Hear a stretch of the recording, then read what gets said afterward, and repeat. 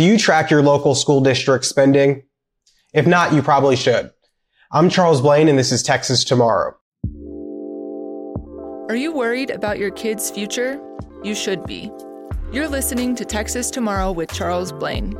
Join Charles as he talks about the people and issues that are affecting you and your family at the local level of government. Between bonds, annual budgets, and what seems like a bottomless pit of COVID relief aid, school district spending is up. But it's not necessarily up on things you would think it should be, like things that improve student outcomes. No. Districts often find other innovative and flashy ways to spend your money, but also sometimes they just quite frankly steal it. No matter the bucket of money, like we mentioned, bonds, budgets, or COVID aid, it's all tax dollars or it's borrowed dollars that your taxes are going to end up repaying. So you should definitely be interested, whether or not you have kids in your local school district, but you should want to know how much your school district is spending and on what.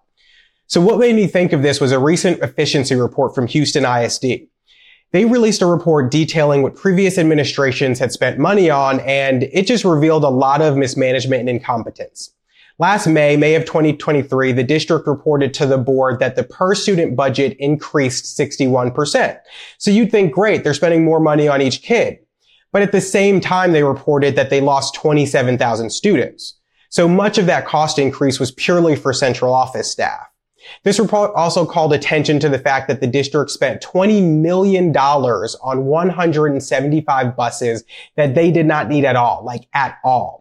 The report also found that the district was spending money on outside contractors despite having employees who could perform the same work, former employees who were still being paid after they left, employees who made $25,000 a year earning more than $100,000 in overtime, and the district was spending $6,400 per student to transport them to school when the national average for that cost is $1,200.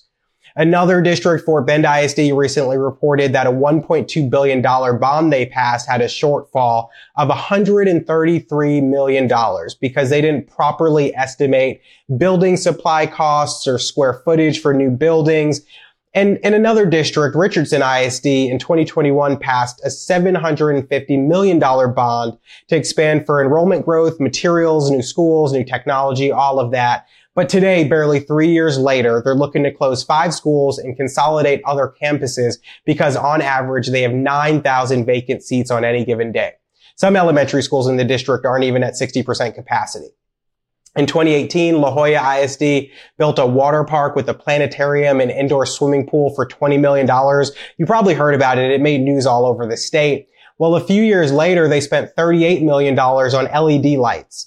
Well, their board and superintendent were just replaced with an appointed one from the state because an investigation found they were a part of a criminal conspiracy to get millions of dollars in bribes and kickbacks. All of these instances were preventable, but it's boards with little oversight from the public and even less accountability who do what they want with your tax money. And don't think that because you Google your local school district and none of these scandalous endeavors pop up that they're not happening. I mean, they very well could be. But unfortunately, most people don't find out about them until a big story breaks. And with more than 1,200 public and charter school districts across the state, it's really hard to investigate them all. That's why you and your own school district have to do it. You need to be aware of what they're doing and why, and more importantly, who. Know who's on your board, know their motivations, their actions, know them personally. Because it's harder to take advantage of people when they're looking at you in the eye.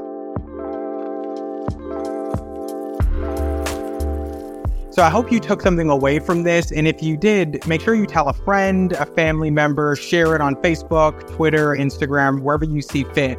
And make sure you tune in for next week's episode of Texas Tomorrow.